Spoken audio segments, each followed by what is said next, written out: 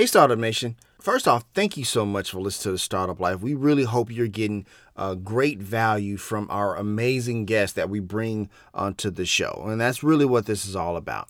However, before you hear today's content with Rishad Tobaccowala, I wanted to set the expectation. At the time of recording, there was some inclement weather that really affected the audio. And so for about the first 15 to 17 minutes, the audio is a little bit weird on Rishad's end. You can understand what he's saying, and so you can still get that amazing value, but the audio may be a bit distracting as you're listening to it. But after that 15 to 17 minute mark, the audio is just fine, and we have an amazing conversation moving forward. So I just wanted to come on really quickly to set that expectation so that way you won't be caught off guard. And here's our conversation with Rishad Tobaccowala, author of Restoring the Soul of Business, Staying Human in the Age of Data. Enjoy. It's time to be about that life, the startup life. Here's your host, Dominic Lawson. All right, Startup Nation, I hope you're ready to receive some value today. My name is Dominic Lawson, that's G on the ones and twos, and this is The Startup Life, the show for career professionals and entrepreneurs. And you know, G, I really love that Talk Memphis show. The Talk Memphis music, because it's very fitting for today's episode, right? You know, we're going to talk about data and analytics and stuff like that. Let me ask you this real quick, man. Like when you hear about analytics and data, what's the first thing that comes to your mind, man? Analytics, being in the radio business, social media is usually the first thing I think of, but it's computers is kind Understood. of yeah. Understood. Okay. But it kind of loses a little bit of humanity there, right? You don't think humanity, right? Which is why I love we have today's guest on the show for sure. He is the Chief Growth Officer at Publicis Groupe. He was named by Bloomberg Business as one of the top business leaders and Time Magazine as a top 5 marketing innovator. He has been a keynote speaker at events around the world for major firms as Procter & Gamble, Heineken, Delta, Amazon, Google, Facebook, Twitter, and he is the author of Restoring the Soul of Business, Staying Human in the Age of Data. He is the one, the only, the man, the myth, the legend, Rishad Tobaccowala. How's it going, Rishad? Are you ready to pour some knowledge into Startup Nation today? Absolutely. All righty, let's get it. So, Rishad, first things first, if you would, sir, just kind of give us an origin story, your background, and how you got up to this point in your career. Sure. I grew up in India. Okay. And then I came to the University of Chicago for an MBA. Okay. And then I joined a company called Leo the Net, which is an advertising agency. For sure. And 37 years later, I'm still in the same building. Okay. But the last time my business card said Leo the Net was 1995. So for the last 25 years, I've been doing lots of other things, which include launching some of the first digital agencies, helping media companies spin off. Okay. And for the last 5-6 years, I played a corporate role as both a strategy officer and a growth officer for a company called Publicis, which has 80,000 employees worldwide. Gotcha. Thank you for sharing that. Real quickly, so let me ask you this, Rishad, because, you know, one of the things that I love about your book, and I've seen a few of your keynotes and stuff like that. You do a great job of teaching with like bullet points and takeaways. Have you ever been a teacher or anything like that? Because I think you do a great job of not only relaying your content, but also making sure that it sticks with that bullet point type of style. Can you share with us a little bit about that? We'll go ahead and take a break really quick here in the show, and we'll. Okay, Rishad, we'll call you right back.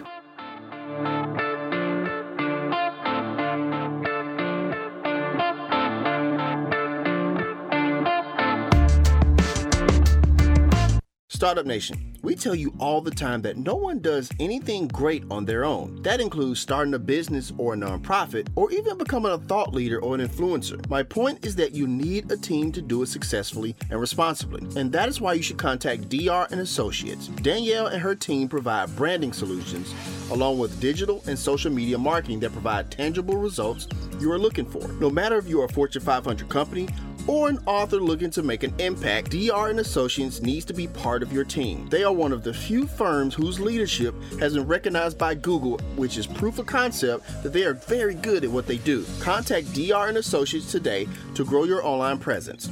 The number is 615-933-3681, or you can visit their website at drandassociates.com. Also, make sure you follow their Facebook page as well, DR and Associates, providing real clients with real results.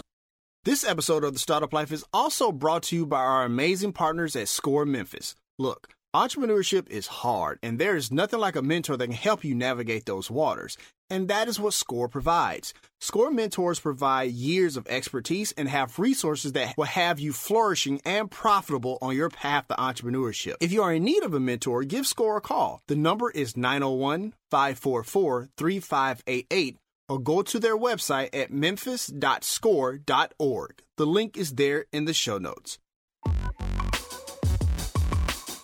Welcome back to The Startup Life. We had a little, issue with our connection there, but I think we got it fixed. Rishad, are you back on the show? I'm back on the show. There we go. All righty. Awesome stuff. Awesome stuff. You sound amazing now. So I just wanted to ask you this really quickly before we move forward. I was asking you about, your teaching style, the way you relay your content and stuff like that. You have this style of kind of bullet putting your points. And it makes it for the listener or the reader to really kind of grab hold. I noticed it in your keynotes, and I noticed it in your book as well that we're going to kind of get into. I just was curious if you ever been a teacher in that regard as well. I've not been a teacher, but as I've sort of progressed in my career, I've had to help people. So that's what I figured out, how to simplify without dumbing down.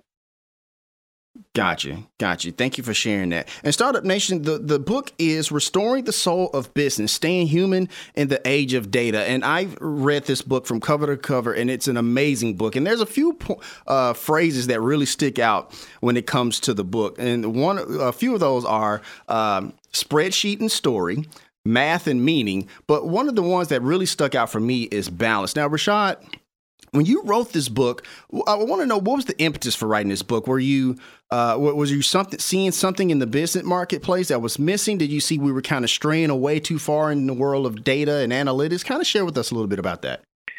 Yes. So over the years, especially the last 5, I began to notice that most businesses were no longer balancing what I call the spreadsheet, which is the data of the business, with the story, which is the talent and meaning and purpose of the business. Because modern companies like Facebook and Amazon and Microsoft were highly data-driven, and their stock market values were running up. And people were beginning to talk about data being the new oil. Companies were starting to become very math-driven and very data-driven. And as someone who both studied these companies as well as who understood math, since my undergraduate degree is advanced mathematics, and I know a lot about data, I began to realize that there were 3 issues. First is many of these companies were losing a sense of responsibility, that they were no longer just working just for consumers, but they should think about the society that they were working in. So you could see the negative effects of Uber and Facebook. The second is companies that actually tilted towards the spreadsheet were basically losing their talent, interest in working in those businesses. Because in many cases, the machine had replaced the person. But as importantly, the companies that were most successful were really the ones that balanced both, which was the spreadsheet and the story. So think about, for instance, a Costco versus a Walmart, or a Southwest versus a United. Right. So that's why I decided that, hey, people were singing a song that was a siren song that will lead them to a rock, and that I need to speak up. Got you. Thank you for sharing all of that. I really, enjoyed a lot of the stories and anecdotes that you had. You tell one about Jeff Bezos when he shares with us that, if the data and the story are contradicting each other, believe the story. Right, because that really tells the whole meaning of like a customer's, say, experience with Amazon or something like that. But you also share a story about in the early days of cable TV, where you were trying to share with your supervisors that we should be marketing in cable TV. They didn't really kind of get it, but you said that you had all the data. You were a mathematician. You had all the data. And you had all the analytics, but it was the story that kind of really convinced them. Kind of share with us that story a little bit. Sure. So what basically happened is that those years, these were about 30 years ago, that our management didn't believe that cable was going to be something important. And what I began to realize that just showing them the numbers was not important. And so instead, I showed them two different stories, or shared two different stories. One was the fact that if we added cable, we could find ways to reduce prices of television, which is what they understood. But the second is we could remain relevant with our clients who might in the future go away to other companies who are more modern. So I basically, instead of talking about the numbers, I basically said, hey, we can keep our jobs and do a better job for our clients. And that was the story that got them versus just the numbers that cable was increasing in penetration. So it's much more about what was good for them and for the clients than for the fact that there was this new technology coming. Right. Got you. Thank you for sharing that. Like I said, I really love that story because, you know, it really highlights something else. And I actually want to lead with a follow-up question, if I would, because, you know, Rishad, you have this knack, and you tell these stories in the book from the one about, advertising and cable television, but also you gave a keynote about speaking to marketers about what was coming down the pike. And not many of them listened to you, but like years down the road, they came back to you and said, you know what? We should have listened to you. And there's multiple stories where you kind of do this. Now, look, I tell Startup Nation all the time that you can't really predict the future, but if you're paying attention to everything around you, you is far often you won't get caught off guard. How did you develop that knack of kind of not necessarily seeing the future, but also kind of seeing what's coming down the pipeline? What are some of those things that you look for to kind of predict this is what's going to happen? So there are three things that I do. The first is I pay attention to my own discomfort. Okay. So when there are things that are bothering me, I ask myself why. And usually a lot of people basically don't sort of acknowledge that things are bothering them. And this might be, hey, business isn't doing so well. There's this company I've not heard of, etc. That's number one. Number two, I pay a lot of attention to people's behaviors. And I've always believed that people want to be God. They want to have power over time. They want to have power over distance. And they ideally want to have like superpowers. So whenever a company offers that, I pay attention because people will resonate with those human beliefs. And the third is I spend at least 15 to 20% of my time meeting with new companies and startups. Right. Because I believe the future will come from the slime and not the heavens. I hear that. Thank you for sharing that. Once again, we're talking to Rishad Tobaccowala, author of Restoring the Soul of Business, Staying Human in the Age of Data. Now, Rishad, one of the points you made in the book, which I thought was fascinating, I want for you to kind of give some clarification for our listeners here, because you say that you should ask questions data can answer, and not ask data-driven questions. And we work in education a lot, Rishad, here with our company at Owls LLC. And we have to have this conversation with educators all the time. Can you differentiate the difference between the two and what that phrase ultimately means, if you would? So one of the key things is that you should recognize that just because there is data, that doesn't mean that the data has the answers. Right. And so I basically always say is, are you asking the right questions? Because if you're asking the right questions, that's half the answer. And sometimes the answer to the questions will have data-driven answers, and sometimes it won't. But constantly basically looking and saying, give me, asking questions for which there is a data answer doesn't mean just because you've got a data answer that it's the right answer. Gotcha. And a big part I think we're having now is a crisis of leadership, because leaders no longer can inspire and lead, so they read spreadsheets. Gotcha. Thank you for sharing that. G, let me ask you something real quick, man. Like when you were in school, right? Did you feel like you was getting tested up the wazoo, like test after test after test after test? All the time. Yeah. And so all the time. Right. And so that's why I was curious to ask him. And that's why I wanted Rishad on the show, because look, we always have like, students and teachers, or we have students rather, who are always taking, like, they got STAR tests, they got, this test, that test, ACT, end of year test, state test, and whatever case may be. And we're collecting all this data. But a lot of times, like I said, in Rishad's book, the data doesn't tell the entire story. Right. And so that's why I really wanted Rishad on the show. So I appreciate you sharing all of that for sure. Now, let me ask you this, because, we are in an age, Rishad, that you know very well, that, everybody wants to do remote work, work from home, things of that nature. And a lot of businesses say, you know what? We weren't on board at first, but now maybe it's a good idea. We can save, have these savings and this, that, and the other, peace of mind for our employees and things of that nature. But you say that remote work, while it has its benefits, there's some drawbacks as well as regards to your book. Kind of share some of those drawbacks. Sure. So, I sort of describe working in two different environments. The environment of 30 years ago, in the same building and an environment today. And today we have open seating, remote work, all of those things. There are significant benefits to that, both to the individual in the fact that you can get more people working for you because they may be, men or women looking after their parents or looking after children who can't come into work, or people who can't travel.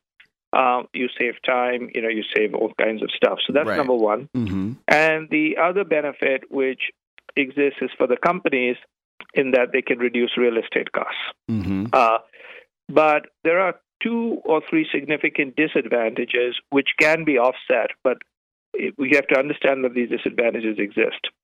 So the first one, to a great extent, is a breakdown in communication, because over screens and over remote, you tend to basically not be able to communicate as much as you can communicate when you actually talk with a person. Right. One is primarily because either the screen makes the other person feel less like a person, or you can't actually read things like tone of voice, gestures, a whole bunch of other things. That's number one. Right. The second one, to a great extent, is it actually, like for instance, open seating decreases interaction between people versus increasing interaction. Because what we all do is we want our own silence and space, so we all put on headphones. And as a result, the number of emails that go into an organization which goes into open seating is more than when it was closed seating. Because in effect, even the person sitting next to you has got a headphone. Right. So you don't walk into their office, you have to text them because they aren't there to listen. So a big part of what I sort of suggest is find ways to have more meetings from time to time with people so you can get to understand and get to know them. And also recognize that often many of these things actually encroach upon your time. Because you can actually now come into a meeting from anywhere, more people are invited into meetings when they shouldn't be there. And in fact, you have more meetings, less focus, and more distraction. And there are ways to obviously offset that, but that's why I say that the chapter is called Managing the Darker Side of Brighter Screens. Absolutely. Absolutely. Thank you for sharing all of that. Now, you bring up an interesting point. I want to ask a follow-up really quickly, because you talked about, having more meetings and stuff like that. And I can already see somebody in Startup Nation like, look, I'm tired of the meetings that I have now. We have meetings on meetings. We have meeting about the meeting. We have a meeting before the meeting, the pre-meeting, the post-meeting, and stuff like that. And so how do you get around that part? Because like meetings have kind of become in society a little bit, as far as like, maybe not necessarily a hindrance, but an annoyance almost. The reason is it's not the problem of meetings. Okay. It's the type of meetings we're having. Fair enough. So what I basically believe is most of the meetings we're having is built around 3 pieces of stuff that makes no sense. Okay. So number one is we have meetings where we all gather around a screen to look at numbers. So I call it the modern fireplace. We put up a screen, we all gather around and look at numbers. That's not a meeting. That's basically looking at a television screen with numbers. Fair enough. Okay, that's not number one. Entertaining for sure. It's not entertaining at all, right? That's number one problem. Right. Number two is we basically go to meetings saying what value can we extract versus going to meetings with what value can we add. Right? Right. And the third is, in addition to basically either looking at a screen, we bring in a lot of interfaces and devices, and so we don't pay attention unless it's time for us to speak. And what I basically suggest is instead have different types of meetings. That all these things about looking at numbers and all of that, you shouldn't be having meetings. Everyone should look at the numbers. They come in and have basically a discussion. So, for instance, at Amazon, they all read notes for about 30 minutes, and then they have a discussion. They don't basically look at screens, and in fact, I believe PowerPoint is banned, right? Right. So what I suggest is have meetings where you don't have decks and don't have screens. People look at each other and have conversations, and those become meetings, and go to meetings where you can add value versus extracting value. Because anytime you go to a meeting where someone has invited you because they think you can add value, it becomes a good meeting because the other person gains from your knowledge and you look cool and you build your brand. If you go to extract value, how do you even know? Because we talked earlier about startups and people coming from nowhere. Absolutely. One of the reasons I discover these things is I go and have meetings when people ask me and I've never heard of these companies. If I basically said, well, what value can I extract and I haven't heard of the company, I wouldn't have the meeting. Right? Right. So we have to basically recognize it's not meetings.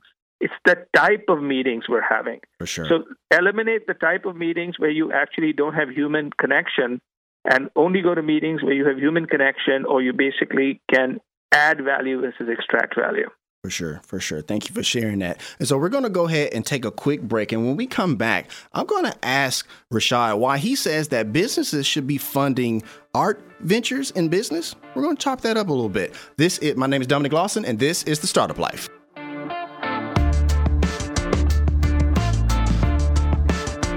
Startup Nation, we tell you all the time that no one does anything great on their own. That includes starting a business or a nonprofit, or even becoming a thought leader or an influencer. My point is that you need a team to do it successfully and responsibly. And that is why you should contact DR & Associates. Danielle and her team provide branding solutions, along with digital and social media marketing that provide tangible results you are looking for. No matter if you are a Fortune 500 company or an author looking to make an impact, DR & Associates needs to be part of your team. They are one of the few firms whose leadership has been recognized by Google, which is proof of concept that they are very good at what they do. Contact DR & Associates today to grow your online presence. The number is 615-933-3681, or you can visit their website at drandassociates.com. Also, make sure you follow their Facebook page as well. DR & Associates, providing real clients with real results. This episode of The Startup Life is also brought to you by our amazing partners at Score Memphis. Look, entrepreneurship is hard, and there is nothing like a mentor that can help you navigate those waters. And that is what Score provides. Score mentors provide years of expertise and have resources that will have you flourishing and profitable on your path to entrepreneurship. If you are in need of a mentor, give Score a call. The number is 901-544-3588, or go to their website at memphis.score.org. The link is there in the show notes. Startup Nation, Kenda and I, along with our daughter Zoe, have this thing called Target Fridays if she's had a good week at school. We stop by the snack bar for popcorn and mermaid ices. Startup Nation, don't judge me until you've tried them. Those ices are really good. Anyways, we then head over to the toy section so my daughter can add to her LOL doll collection. My daughter is a pretty good student, so you can imagine that we have spent a small fortune on LOL dolls. However, I can take solace in the fact that Target makes it affordable to buy those LOL dolls and anything else we need as a family. That's because Target believes you deserve quality at an affordable price. And when you're entrepreneurs like us, that's extremely important. But great deals and quality products are not exclusive to the brick and mortar version of the retail store. Target.com has even more exclusive deals that you can appreciate. And when you spend over $35, shipping is free. And I know we all love free shipping. We love to purchase the amazing kids' clothes for Zoe from the exclusive to Target Cat and Jack line when we go online. So the next time you listen to the show and you are reminded that you need something for your home, start your Target journey with the link in our show notes, where you can expect more and pay less.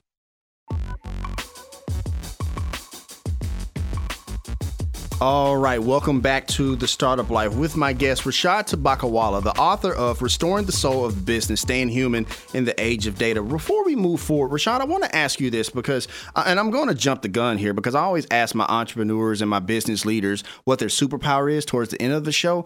But you, in your last answer, kind of highlighted, I want to share that with Startup Nation because you have a unique knack for, you have your logic and you have your theory and you have, you know, the thing that you believe, but you also are willing to challenge your own thoughts, your own logic, your own theories, your own beliefs, you know, and make sure that you have a well-rounded, perspective on something. Kind of share with Startup Nation, my small business owners, and particularly why that's important when you're growing a small business or kind of engaged in growing your career.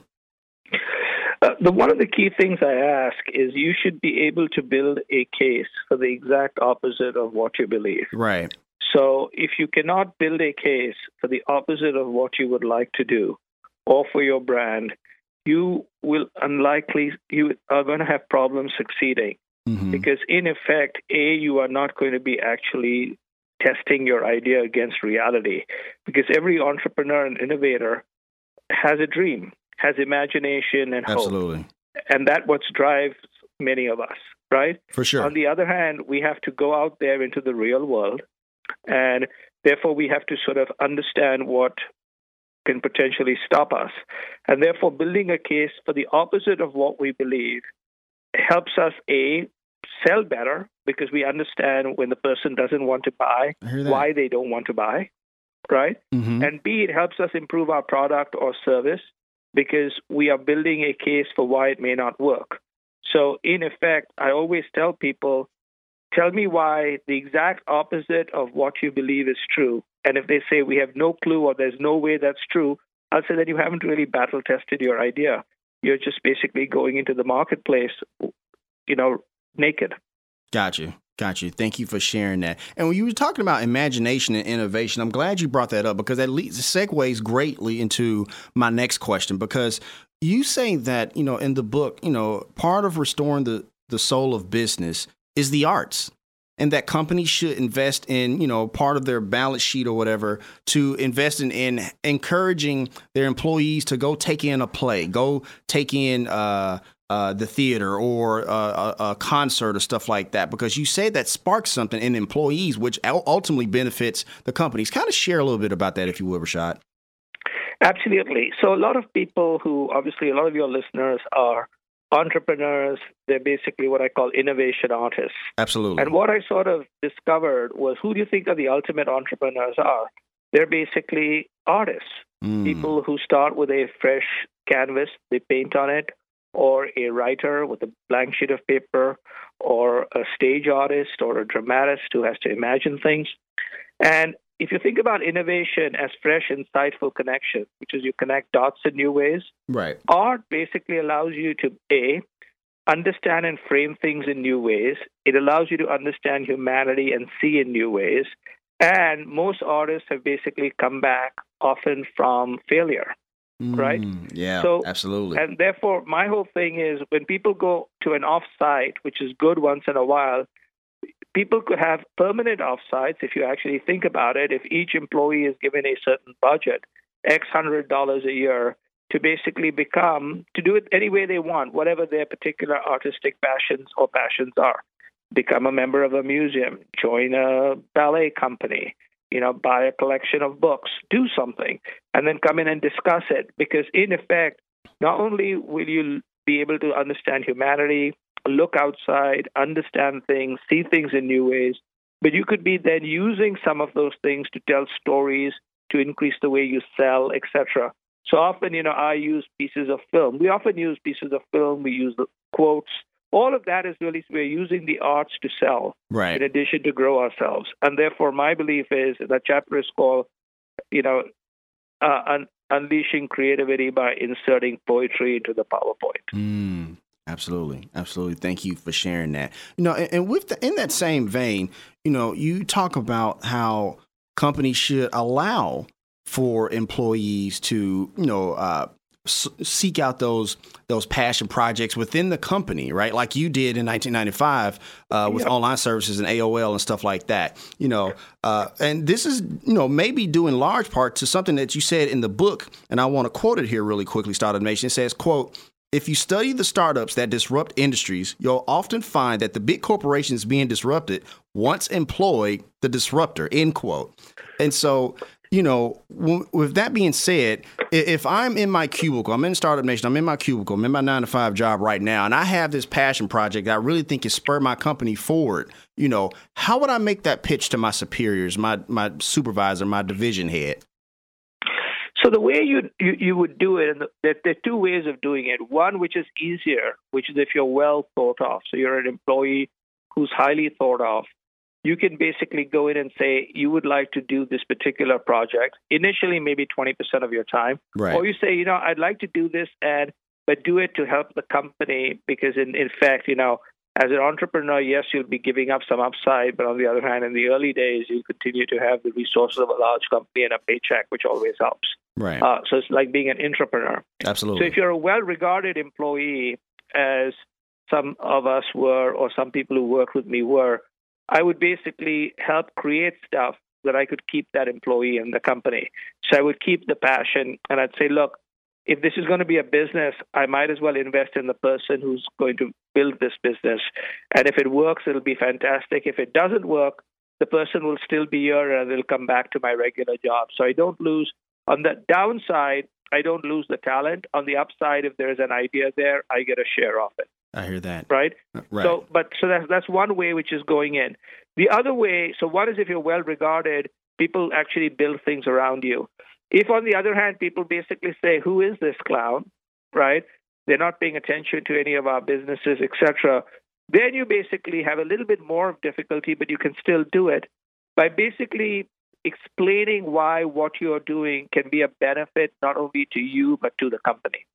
Gotcha. Thank right? you. So remember, when people are backing you, they're always backing you because of something that they will gain. Right. So either they will gain an upside financially, or they will retain you as an employee, or they will see something that they won't normally see.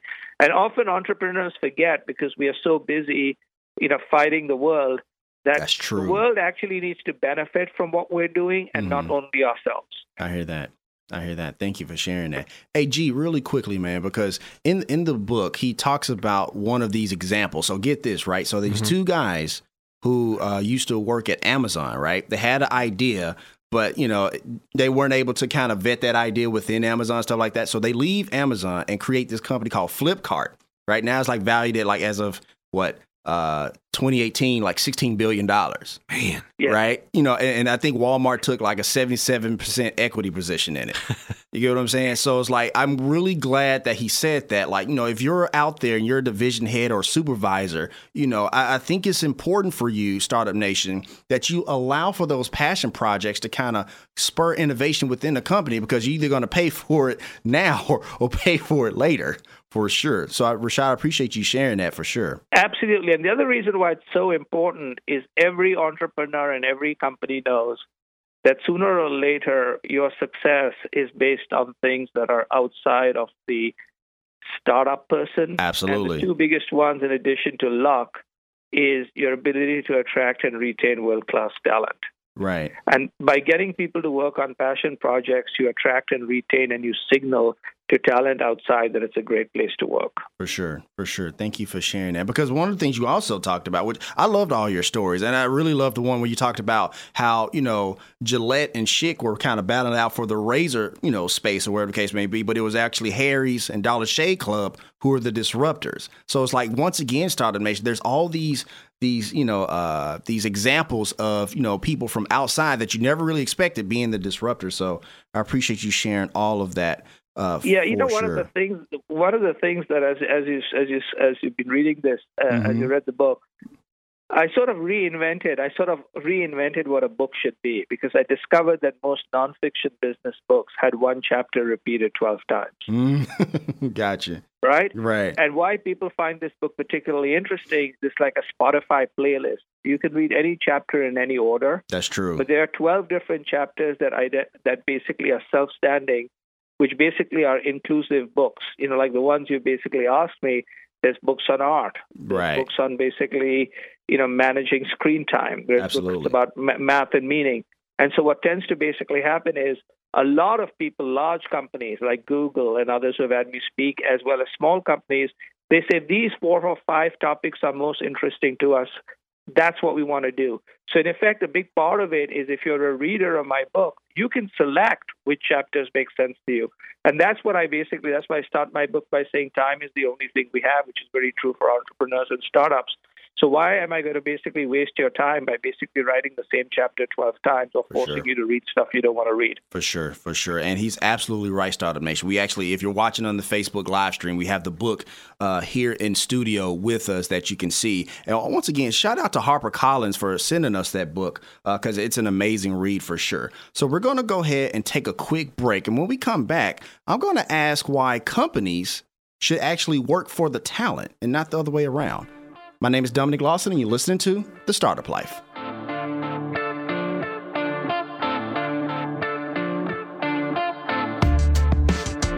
Startup Nation, we tell you all the time that no one does anything great on their own. That includes starting a business or a nonprofit, or even becoming a thought leader or an influencer. My point is that you need a team to do it successfully and responsibly, and that is why you should contact DR & Associates. Danielle and her team provide branding solutions, along with digital and social media marketing that provide tangible results you are looking for. No matter if you are a Fortune 500 company or an author looking to make an impact, DR & Associates needs to be part of your team. They are one of the few firms whose leadership has been recognized by Google, which is proof of concept that they are very good at what they do. Contact DR & Associates today to grow your online presence.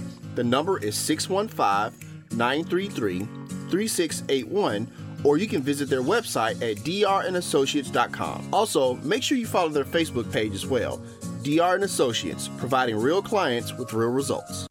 This episode of The Startup Life is also brought to you by our amazing partners at Score Memphis. Look, entrepreneurship is hard, and there is nothing like a mentor that can help you navigate those waters. And that is what Score provides. Score mentors provide years of expertise and have resources that will have you flourishing and profitable on your path to entrepreneurship. If you are in need of a mentor, give Score a call. The number is 901-544-3588, or go to their website at memphis.score.org. The link is there in the show notes. Startup Nation, Kenda and I, along with our daughter Zoe, have this thing called Target Fridays if she's had a good week at school. We stop by the snack bar for popcorn and mermaid ices. Startup Nation, don't judge me until you've tried them. Those ices are really good. Anyways, we then head over to the toy section so my daughter can add to her LOL doll collection. My daughter is a pretty good student, so you can imagine that we have spent a small fortune on LOL dolls. However, I can take solace in the fact that Target makes it affordable to buy those LOL dolls and anything else we need as a family. That's because Target believes you deserve quality at an affordable price. And when you're entrepreneurs like us, that's extremely important. But great deals and quality products are not exclusive to the brick and mortar version of the retail store. Target.com has even more exclusive deals that you can appreciate. And when you spend over $35, shipping is free. And I know we all love free shipping. We love to purchase the amazing kids' clothes for Zoe from the exclusive to Target Cat and Jack line when we go online. So the next time you listen to the show and you are reminded that you need something for your home, start your Target journey with the link in our show notes, where you can expect more and pay less. Welcome back, Startup Nation, to The Startup Life with your host, Dominic Lawson. We have Rishad Tobaccowala, Restoring the Soul of Business, wrapping up with him today on the show. So, Rishad, you have a chapter here that says, recognize that talent doesn't work for companies, but rather companies work for talent. How is that even true?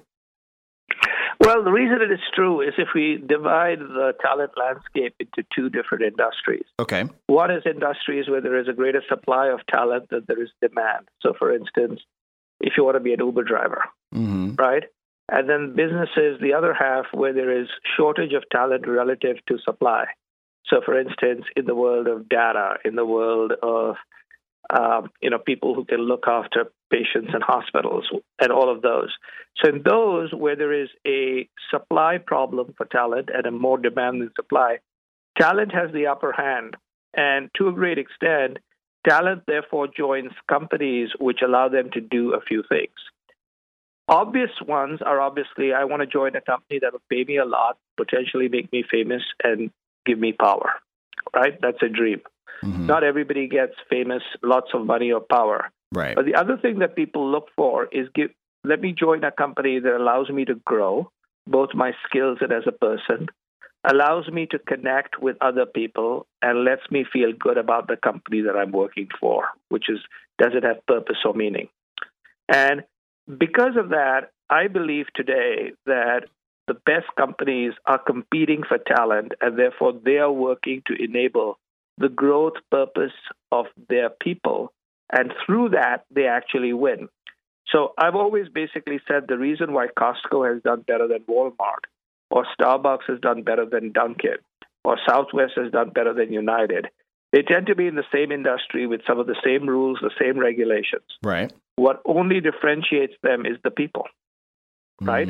Interesting. Yeah. Southwest people tend to be more friendly than the United people. The Southwest people actually think that they're working for a good company. They have only a 2% turnover rate. The United people basically hate their company usually, right? Right. And so the difference is Southwest looks after their people, and they say, we are here as a resource to you. And United basically looks at its employees and says, you idiots, you have to work here. Right. Right. And you see that again and again. And my basic belief is that companies that happen to have happy employees are companies that have innovation, satisfied customers, and growth. So therefore, those companies work for their talent to attract, retain, and grow them, versus the talent basically just being cogs in the company machine. I hear that.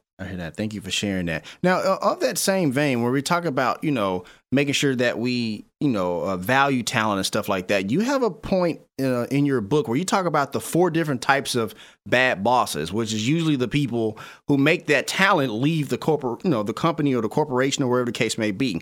And there's 4 archetypes that he talks about, Startup Nation, and they are the narcissistic god, the micromanaging fiddler, the Oscar aspiring, which I thought was hilarious, and the double agent assassin.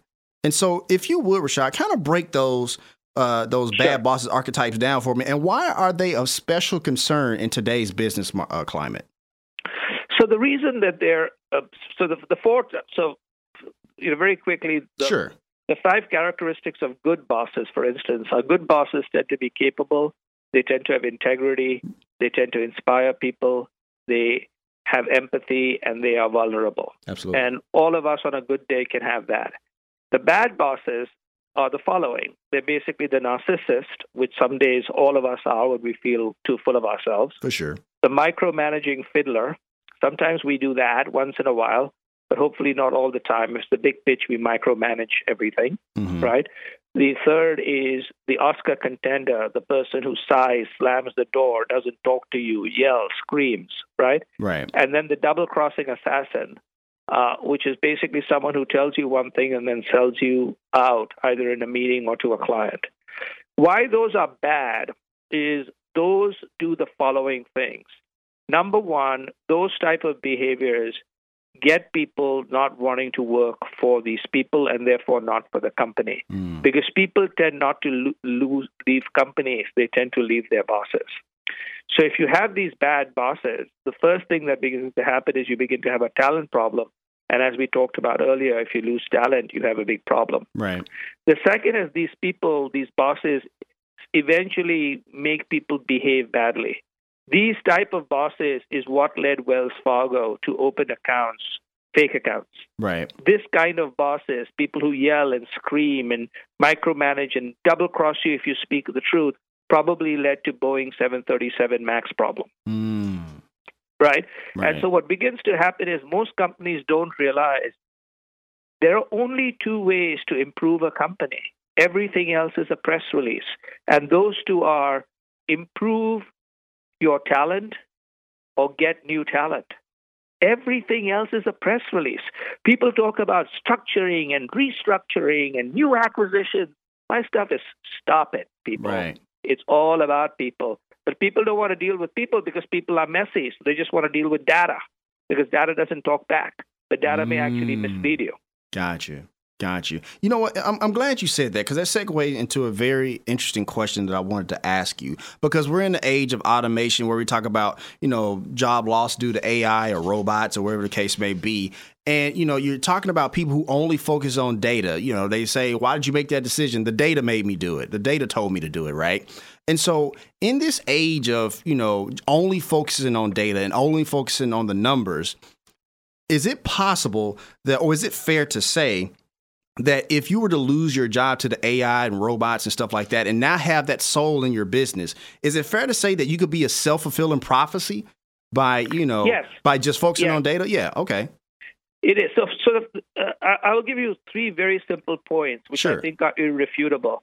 So if you as a person has a boss that talks about this, we are a client who deals only with numbers, tell them the following 3. Number 1 is people choose with their hearts and they use numbers to justify what they just did. Mm-hmm. Okay? If that is not true, all of us would basically be driving Toyota Camrys, which are amazingly great cars. You shouldn't be trying to lust for a Lexus, a BMW, a Mercedes, or a Tesla, right? Right. You should wear a Swatch watch and not, want a more expensive Omega or Rolex. The most expensive, the most valuable companies in the world wouldn't be companies built on design and desire like Apple and LMVH.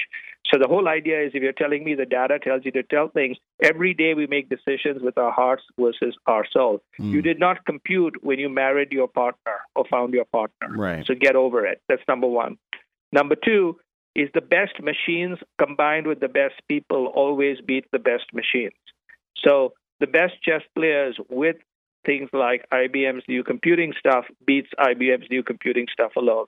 So the future is basically about math plus meaning. It's not just about math. Right. But the third, and as importantly, if it's only numbers that make the decision, how about the fact that when the law firms basically decided to look at if there were problems with an NDA, they let 60 lawyers do it, and they found lawyers got about 95% of it right, and they took 30 minutes. The machines basically got 99% right and took 6 seconds. So if you're going to basically do stuff which is all math-based, you've already lost your job. Thank you very much. I hear that. And that is a great note to end on. We want to say thank you so much to Rishad Tobaccowala for coming on the show, the author of Restoring the Soul of Business, Staying Human in the Age of Data. Rishad, thank you so much. We really appreciate your time on the show. Thank you for having me. All right, for sure. And always, Startup Nation, if you have an idea, be about that life, the startup life.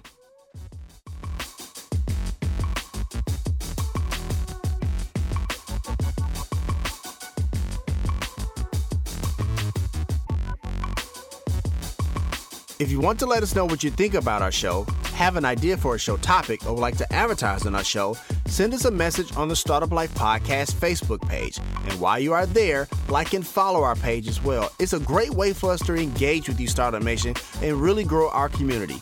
The link is there in the show notes. Subscribe to the show, as it can be heard on Apple Podcasts, Google Play, Stitcher Radio, Spotify, or even on your Facebook timeline or any other platform you like to get your podcast. If you are listening on Apple Podcasts and you find our content valuable, please give us a 5-star rating, as it will help us climb the charts and help more people find our show. You can also listen to the show on the Startup Life Podcast new website. There you will find the all-new startup blog, where I write on many topics that are interesting and helpful to you on your path to entrepreneurship.